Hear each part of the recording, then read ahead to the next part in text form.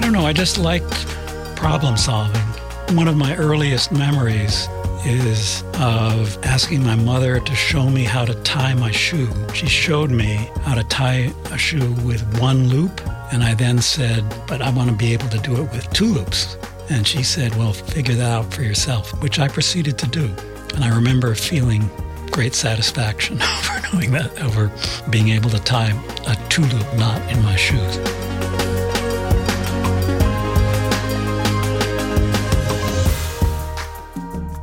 You just heard economic science laureate Christopher Sims. I'm Fanny Härgestam, the producer of Nobel Prize Conversations. So problem solving was on Christopher Sims' mind even as a boy. And he came to dedicate his whole career to it, partly because of a stubborn uncle who encouraged him. Sims went from problem solving like tying shoelaces to central and classical questions in economics. For example, how economic policy like cutting taxes affects macroeconomic variables, such as inflation. In 2011, Christopher Sims and fellow economist Thomas Sargent were awarded the prize in economic sciences for developing methods that help define what caused what in economics, such as sudden oil price rises or changes in productivity. But Sims also focuses on newer areas of research, such as money, the importance of money. For example, if you walk into a sandwich shop trying to get a sandwich without paying money, but simply promising to pay later, you're not likely to get your sandwich. Why? The host for the Nobel Prize Conversations podcast is Adam Smith. Adam is the Chief Scientific Officer at Nobel Media, an outreach arm of the Nobel Prize. This podcast series is brought to you with support from Riksbanken, the Swedish central bank. So, let's hear more about the sandwich shop and the importance of money, about terrific teachers, what it's like to be politically engaged as a Nobel laureate, and Christopher Sims' Canadian horse, with a name that's almost impossible to pronounce. I last interviewed you back in 2011, in Nobel Week, I think. What's your abiding memory of those days in Stockholm when you came to receive the prize? Oh, there's so much going on in those days. It's hard to pick any one thing out. I had my whole family, my brother and sister and all my grandchildren there. So one of the great aspects of it was we got a chance to hang out together in very happy circumstances. Yeah, that is nice. You know, this year one of the laureates scheduled their marriage on the morning of the Nobel Prize Awards ceremony and banquet. That seems a little risky. Well, they said that it was, somebody else had managed to help them get the whole family together, so they might as well take advantage of the situation. I asked you at the time how the prize was affecting you, and that was 2 months in, 8 years on. What lasting effect is it having, if any? It certainly makes people aware of me and my work that never would have been aware of it or of me before. So I get many, many invitations to speak, and I accept some of them. So I'm ending up doing more talking to the public and to other economists than I would have otherwise. It also, because I'm now nationally and internationally known, it makes informal relationships with graduate students and undergraduates a little more formal and standoffish than they might have been before. I try to get over that, but people are very aware of being next to a Nobel Prize winner. In fact, one of the obvious consequences of being a Nobel Prize winner is that every time I go to a conference or give a talk, there are hundreds of selfie requests. I remember before I won the prize, one of my ex-students lamented the fact that there were hardly any pictures of me on the internet. And that is certainly no longer true. You've already answered, really, but how are you at handling your time? Are you very strict with accepting the invitations you like? And I'm still full-time teaching at Princeton, so I don't have a room to do as much traveling around the world and speaking as some Nobel Prize winners do. I accept every request, just nearly every request, that is talking to economists about my work. When there are people asking me to do more general things, then I'm much more selective. I get, and I'm sure other Nobel Prize winners get, many requests where you realize that they want a Nobel Prize winner on the podium to be photographed next to a bunch of other people who are local industrialists or something. There really wouldn't be any intellectual exchange, and I generally turn those things down. Yes. There must also be many opportunities to use your status to promote some cause or other. And it must be tempting, but on the other hand, you have to discipline yourself, I guess. There are many petitions where people would like to get as many Nobel Prize-winning economists' names on them as possible. I do sign some of them when I think it's something where my own expertise is relevant and I believe in the cause, but I probably turn down about 2/3 of those requests. You received your prize just 2 months. I mean, the announcement of your prize was just 2 months after Black Monday and the crash. That must have meant that at the time, given that you work on models that seek to predict the effectiveness of policy making on the economy, that lots of people were, I suppose, very particularly interested in whether your models are good at their job. Was the timing in any way kind of stressful for you? Or No, not really. I mean, in the wake of the Great Recession, there were a lot of people who said our existing models are clearly deficient because they didn't predict the Great Crash. But when you're evaluating forecasting models, one always has to ask, compared to what? What Great Recession and Black Monday are we talking about? The Great Recession referred to here was the global economic downturn that followed the financial crisis of 2007-2008, also known as the subprime mortgage crisis, because it started out in the housing market in the US. It soon turned into an international banking crisis, affecting the global economy, when the investment bank Lehman Brothers went bankrupt in September 2008. And the Black Monday that Adam Smith mentioned was the 9th of August 2011. On that Monday morning, US and global stock markets fell dramatically as traders responded to what happened on Friday night just before that weekend, namely a credit rating downgrade of the United States sovereign debt by credit rating agency Standard & Poor's. Central banks, policymakers in general, were relying on models that were closely related to current academic research, which did not pay much attention to the possibility of great financial disruption. There were a few models that did, but they didn't seem to help fit the data very much, so that the models that were in use in practice didn't pay much attention to this possibility. But even the models that did include analysis of what would happen with financial disruption didn't forecast the crash. They improved on the existing models only in recognizing that actually this was a financial crash and was likely to take longer to recover from than was predicted by models that ignored the financial sector. Nobody had a model that said if there's a huge drop in the housing price, things will begin to collapse. In fact, there were papers that were written before the crash that asked what would happen with a big drop in housing prices and concluded, well, it would be a problem, but not a really big problem. And that was because not so much because people had the wrong models as because people weren't collecting data. We didn't know the extent to which financial sector had created fragility and sensitivity to a decline in housing prices. We knew that a decline in housing prices would depress demand and create a recession, but that it would completely disrupt the financial sector, we didn't understand. How interesting. Yes, crudely, if you were studying, I don't know, medicine, and you were looking at cause and effect on the human body tends to stay pretty much the same. But in your case, you're studying cause and effect on a system which has many ramifications and is constantly evolving itself. One way to think of it is, well, if you take a broad view of medicine, including psychiatry and psychology, it's all about studying individuals, effects of all kinds of causes on an individual. Economics tries to think about cause and effect over hundreds of thousands or hundreds of millions of people. So in principle, economics is much harder, which means that in fact we have to simplify. Our models are we always know our models are oversimplified approximations to the real world because we can't go down to the level of individual behavior and build up models from interactions of individual human beings.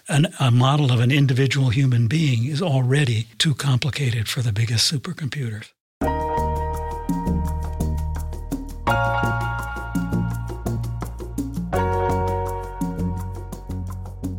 In a way, you're an illustration of the lovely melting pot of American heritage, lots of different influences. Would you describe them? My grandfather on my mother's side was immigrated to the United States at the age of 12 or 13 with his mother and two brothers. They were Estonian Jews. Estonia at that time was part of Russia. He wrote an essay called The Story of a Russian Jew, an autobiographical essay. And they left at a time when policy of the Russian Tsar was shifting to shrink opportunities for Jews in Russia. And they had to flee in secret, though it's never been clear to us exactly why. They were fleeing through the woods in secret to get to Germany in a boat to the U.S. My grandmother on that side has ancestry going back to the Mayflower. She was a member of the Daughters of the American Revolution for a while. The Daughters of the American Revolution, DAR, is a patriotic society created in the end of 19th century in the United States. Membership is limited to direct lineal descendants of soldiers or others involved in the United States' path towards independence.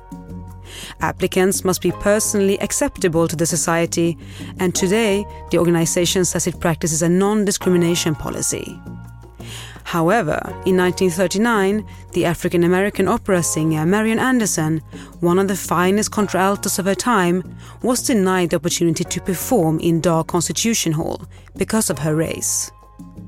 As a response, she held a historic concert on the steps of the Lincoln Memorial, singing in front of a crowd of 75,000 people.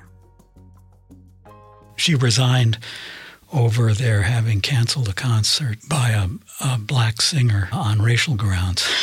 And my grandfather used to greet me and my brother and all my grandfather's other grandchildren. He used to greet us by saying, "Well, Chris, what do you think of the present situation of the country?" He was an economist and a member of the first National Labor Relations Board. Did you have a good answer to that question? We were always stumped. It always made me think I ought to think about what the present situation of the country was. My younger brother says it always scared him to death. We knew we were part of a family with a tradition of public service and interest in economics. And I had an uncle who was also a labor economist who for years worked to convince me that I should become an economist, starting when I was probably 9 years old. He must have seen some fire in you. He had an idea that I could be a good economist, I guess. Then on my father's side, both grandparents were immigrants from England and Northern Ireland. Though I never knew them, they both died while my father was still in high school. Do you think it makes a difference to have that international mix? Well, I wasn't very conscious of it as I grew up. I just thought it was a normal grandma and grandpa. But it does give you perspective when you start seeing anti-immigrant rhetoric, as we see in the U.S. political scene now. When my great-grandmother immigrated, I'm sure she knew no English. She worked as taking in laundry, and the boy she came with probably also at the time knew no English. These would not have been selected out as high-quality immigrants if there had been a rule like that at the time. But they made their way in the U.S. and became positive contributors. In due course, produced other positive contributors. So it's it's a very important message to get across. What sort of child were you? What sort of child was I? I don't know what to say about that. I suppose we should have asked your parents, but yeah. From inside, I just thought I was an ordinary kid. And I did do very well in school. Was that easy? Was that all effortless? Or were you a very hard worker?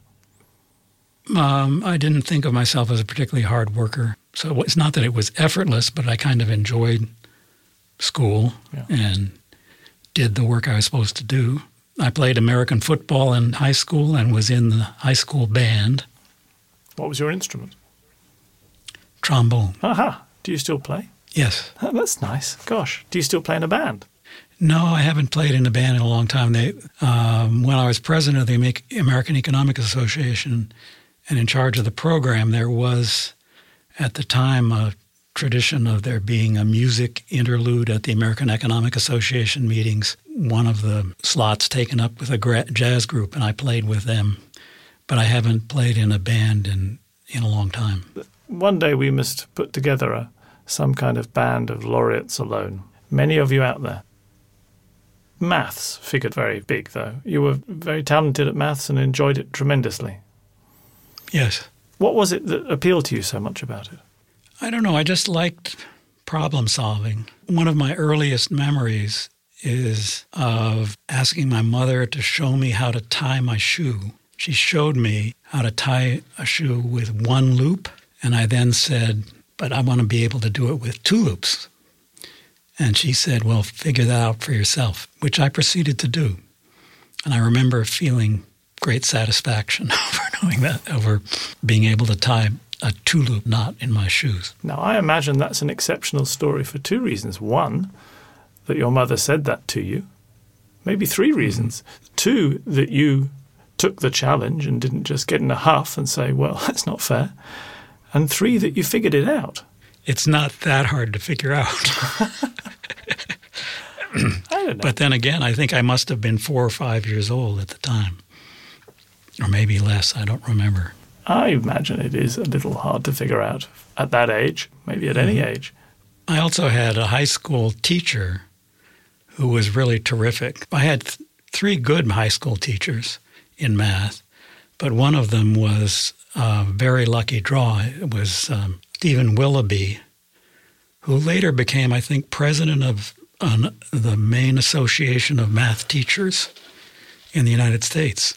And he was just terrific as a teacher, not just for me. He was very good at the basic techniques of keeping order and keeping students' attention in class, and yet he taught us trigonometry at a level that was way above what most people were teaching high school students at the time. And can you summarize or capture what it was about him that made him such a good teacher? I don't know that there's any one thing. Some of it is just his ability to keep in touch with the class. And even though he was teaching at a high level, it wasn't just the top 15% of the class that was following. Everybody was paying attention. But on top of that, he made you feel you were discovering things as he talked rather than that he was preaching truth to you that you needed to absorb. A little like the shoelace. Mm-hmm. Interesting, because having experienced a great teacher and then teaching yourself, you must try and capture some of that in your own teaching. Right, but I'm not nearly as good at it as he was. What made you turn away from pure mathematics and apply it? Was there one moment when you realized that your uncle was right and you needed to become an economist, or what happened? I was a math major as an undergraduate, but I did try to preserve options by taking, I think, 3 economics courses while I was an undergraduate. And I even discussed with my senior thesis advisor, who was a mathematician, Andrew Gleason, where to go to graduate school in mathematics. But as I thought about it, I decided that I didn't really want to be working with abstractions all the time. I wanted to work in an area that had a little more contact with real-world issues. Economics was a natural possibility.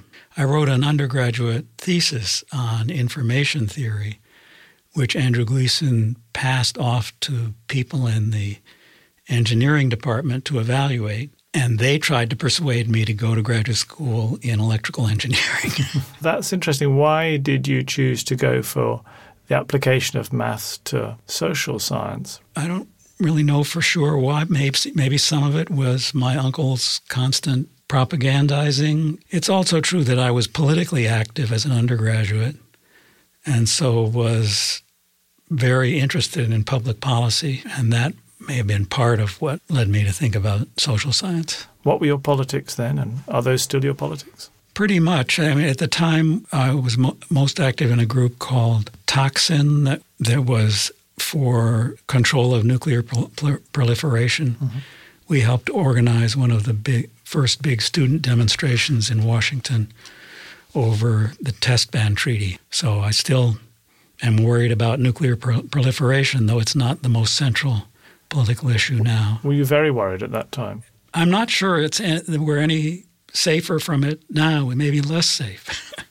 At least we don't have the two superpowers explicitly balanced against each other and ready to make a rapid response to any sign of the others attacking. But the number of countries that have nuclear weapons now has grown, and the chance that they will get used is still far from zero. I mean, the time you're talking about when you were active in Toxin, it seems to me there was a far more sort of palpable risk.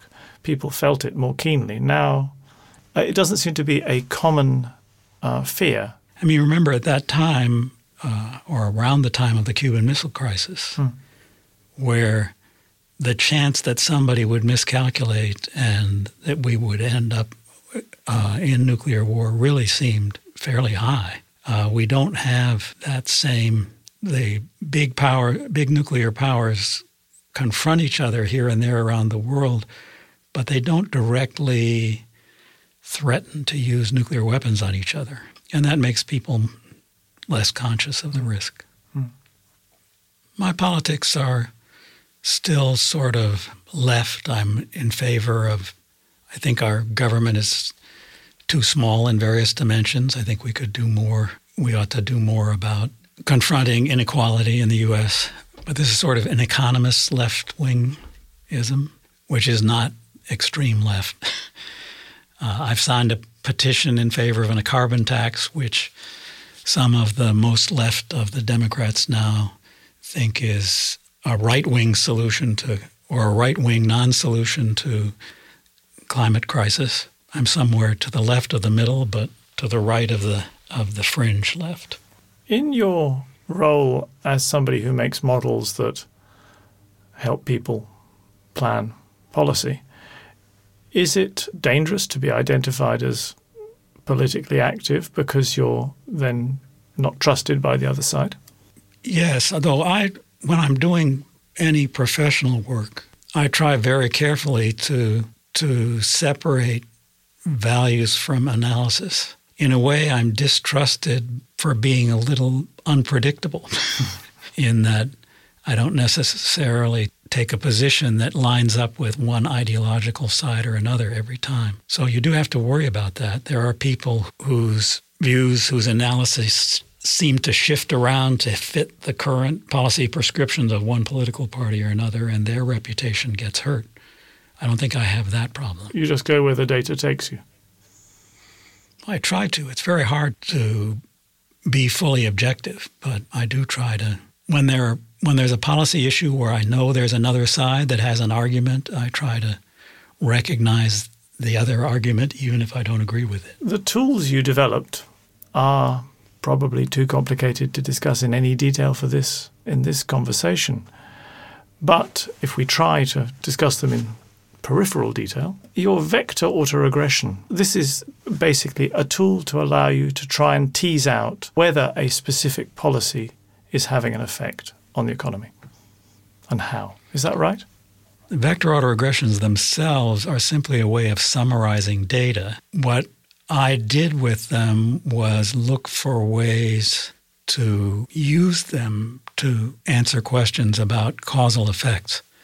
I think it's possible to explain non-technically the basic idea If you just look at a plot of interest rates against inflation, you'll see that interest rates are high when inflation is high. This is true over time, across countries.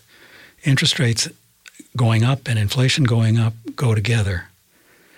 But most central bankers think that when inflation is high, they can stop it or reduce it by raising interest rates.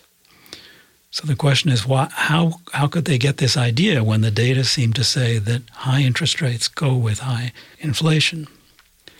And this is a situation where there's causal effects in two directions. When inflation goes up, central bankers raise interest rates to try to stop the inflation, and they do succeed. It's just that the causal channel in which interest rate rises bring inflation down are not dominant when you look over at the data over a long period of time. So what I did was try to find a way to look at the data and separate the two kinds of causal effects, the one in which the central bank deliberately raises interest rates to reduce inflation and succeeds, and the other effect, which is that when inflation goes up, it wakes up the central banks and they decide they better do something and raise interest rates. Given everything else that's going on, this data must be buried in masses of what I suppose one might describe as noise. So it's pretty hard to tease out, I imagine. Well, interest rates are very well measured, so there's no worry about that. Inflation is much more complicated because it's in principle an average across all prices in the economy of rates of growth of prices. And what we mean by all prices is not at all clear. So there's noise in the measurement of inflation. And then it's also true that inflation is influenced by many things besides monetary policy.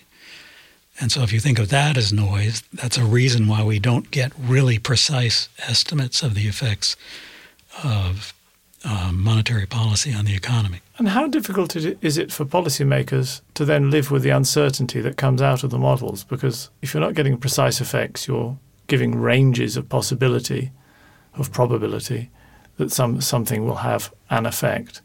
Is that something that is easily accepted? Policymakers are very aware that any projections they get from economic models are uncertain.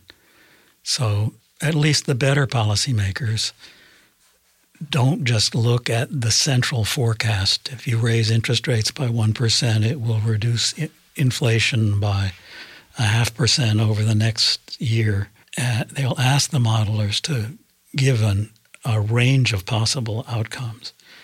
And then on top of that, because they know that estimates of the effects of their actions are uncertain, and because there are many other influences on inflation or level of employment that are not perfectly captured in the model, they make decisions contingently. And in fact, the U.S. Federal Reserve has made it quite explicit that even though they publish the Federal Open Market Committee members' forecasts of interest rates over the next year or two, that this doesn't mean that they are committed to a fixed path of policy actions. They are going to look at data as it comes in. So if inflation is going up and they raise interest rates to slow it, if it doesn't work at first, they'll raise them higher. Or if it turns out that they've acted too aggressively and the economy starts to go into recession, they'll cut back on their interest rate rises. It's a general principle of if you're making decisions over time subject to uncertainty, you can always adapt your policy actions to new data that's coming in, and that helps you achieve desired results even if you're always uncertain about exactly what's going to happen next. Perhaps it's the public reception of uncertainty which is the problem. Is it the public desire for confidence in the policies that are being enacted that is problematic? And when I say problematic, I think it's that there seems to be a general dislike of people making uncertain statements saying, well, if we try this, it might work, but then we may have to do this if that isn't working. That wouldn't go down well in most places. This was the appeal, and is the appeal, of the inflation targeting regime that most central banks have followed for some years now. There was a time when many economists and many policymakers pushed for the Federal Reserve and other central banks to commit to a rate of growth of the stock of money and make an announcement of what their target was and report to Congress if there were any deviation from the target. But the public doesn't really care about the rate of growth of the money stock. The public does care about inflation. The advantage of the inflation targeting environment is that the Fed or the central bank in other countries announces that it plans to make inflation be approximately some number. Most places it's 2%. Most advanced economies, it's 2% they target. And that's something the public does care about. And they don't really care about exactly how the Fed or the other central bank goes about getting that target, so long as it can deliver it. And it's been, since central banks have started doing this, it's worked surprisingly well, with the qualification that in recent years what's happened is the actual inflation rate has been a bit below the 2% target in most countries, even though not very much below. It's been 1.5%, 1%, 1.8%. That's below target, but it's really within the margin of error. And financial markets and people generally seem to just assume that one way or the other the Fed will keep inflation close to 2%. And that has taken a lot of uncertainty out of monetary policy and worries about inflation. On the other hand, fiscal policy in the U.S. today is very uncertain. We're running big deficits. Most people think we can't do this forever, but nobody has a clear plan for what's going to be done about it. I wanted to ask you a question which might be stupid, I don't know, but does your work help you understand why money is so very important in our society? Yes, it's something that I've worked on that is an active area of research now for a number of economists. One thing that's been developing in the last decade or two is a broader understanding of what money is, what plays the function of money. Money is important because it economizes on information. So if I go into a sandwich shop and ask for a sandwich and say, I'll give you a piece of paper that says I owe you $8 and I'll pay you $8.50 in 3 months, I won't get my sandwich. But if I go in with $8.50 in cash, I'll get my sandwich. And that's because an IOU is worthless unless you really know the person who issued it and what their financial situation is and how reliable they are. And the sandwich shop owner has no way to check that with me. But there's no problem in figuring out or hardly any problem in figuring out whether the cash I hand over is real non-counterfeit cash. But there are other things besides money that have something of that role. And one of the things that happened in the Great Recession was that some kinds of securities that financial institutions had treated as if they were cash, that is, treated as if they required no checking on their provenance, the way a U.S. Treasury bill. U.S. Treasury bill is also information-free. You don't have to know anything except that it's a 3-month Treasury bill. You don't have to know what its serial number is if you're thinking of buying it. But people started to treat securities that were backed by mortgages as if they were like Treasury bills or cash. And suddenly markets realized that they weren't, that you had to actually look at what was backing these securities. And that was a major part of what messed the financial markets up.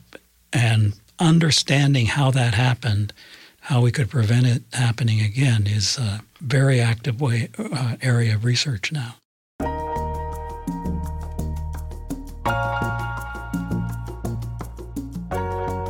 I did want to ask you about horse riding. You mentioned it in your biography. Yes, I ride a horse. I own a horse. And that's a relatively recent thing. Maybe 10 years I've been doing it now. I guess most people start riding when they're a child, if they're going to ride at all. Well, I did. I took lessons when I was about 6 years old. My family lived in Germany after the war for several years, and I took riding lessons then, not for a long time, and I didn't get to be very good. I was only 6 years old. But it did mean that I wasn't afraid of horses and knew some of the basics. And I'm actually right now recovering from a fall off my horse 2 weeks ago that left me with a couple of broken ribs. Were you doing anything fancy when the fall happened? Or? No, my horse just got scared by a cat.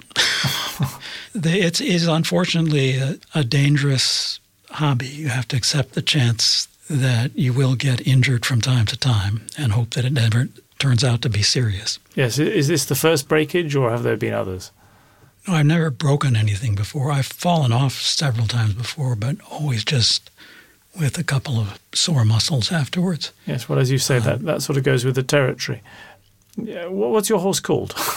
His full name is La Gemeret Aladin Lancelot. He's a cheval canadien. It's a small breed. Right. Very closely controlled registry. Well, but we call him Lance. I'm glad I asked that. Unexpectedly wonderful answer. Yeah, it's hard work looking after a horse, though. There's quite a lot of stuff to do. Yeah, I take regular lessons, and I try to ride at least twice a week during academic year and 3 times a week in the summer, so as to stay in shape. I wonder if you are the only horse riding laureate. Do you know? That's an interesting question. I don't know of any others. Most laureates become laureates when they're in their 60s or so. Not many people take up riding at that age. So I probably am unique. Also, most laureates would carefully balance the risks against the benefits and decided it didn't make sense. It's really very warming to hear of this streak of irrationality running through you. I like that. Mm-hmm. This podcast was produced by Phil Tinterland for Nobel Media. The host was Adam Smith, and the producer was me, Fanny Harjestam. Music by Epidemic Sound. Make sure to visit the official website nobelprize.org for more in-depth content on the laureates' awarded work.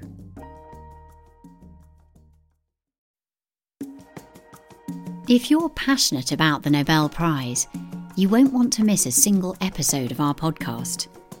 Be sure to subscribe. We're available on Acast, Amazon Music, Apple Podcasts, Google Podcasts, JioSaavn, Spotify, and many, many more popular platforms.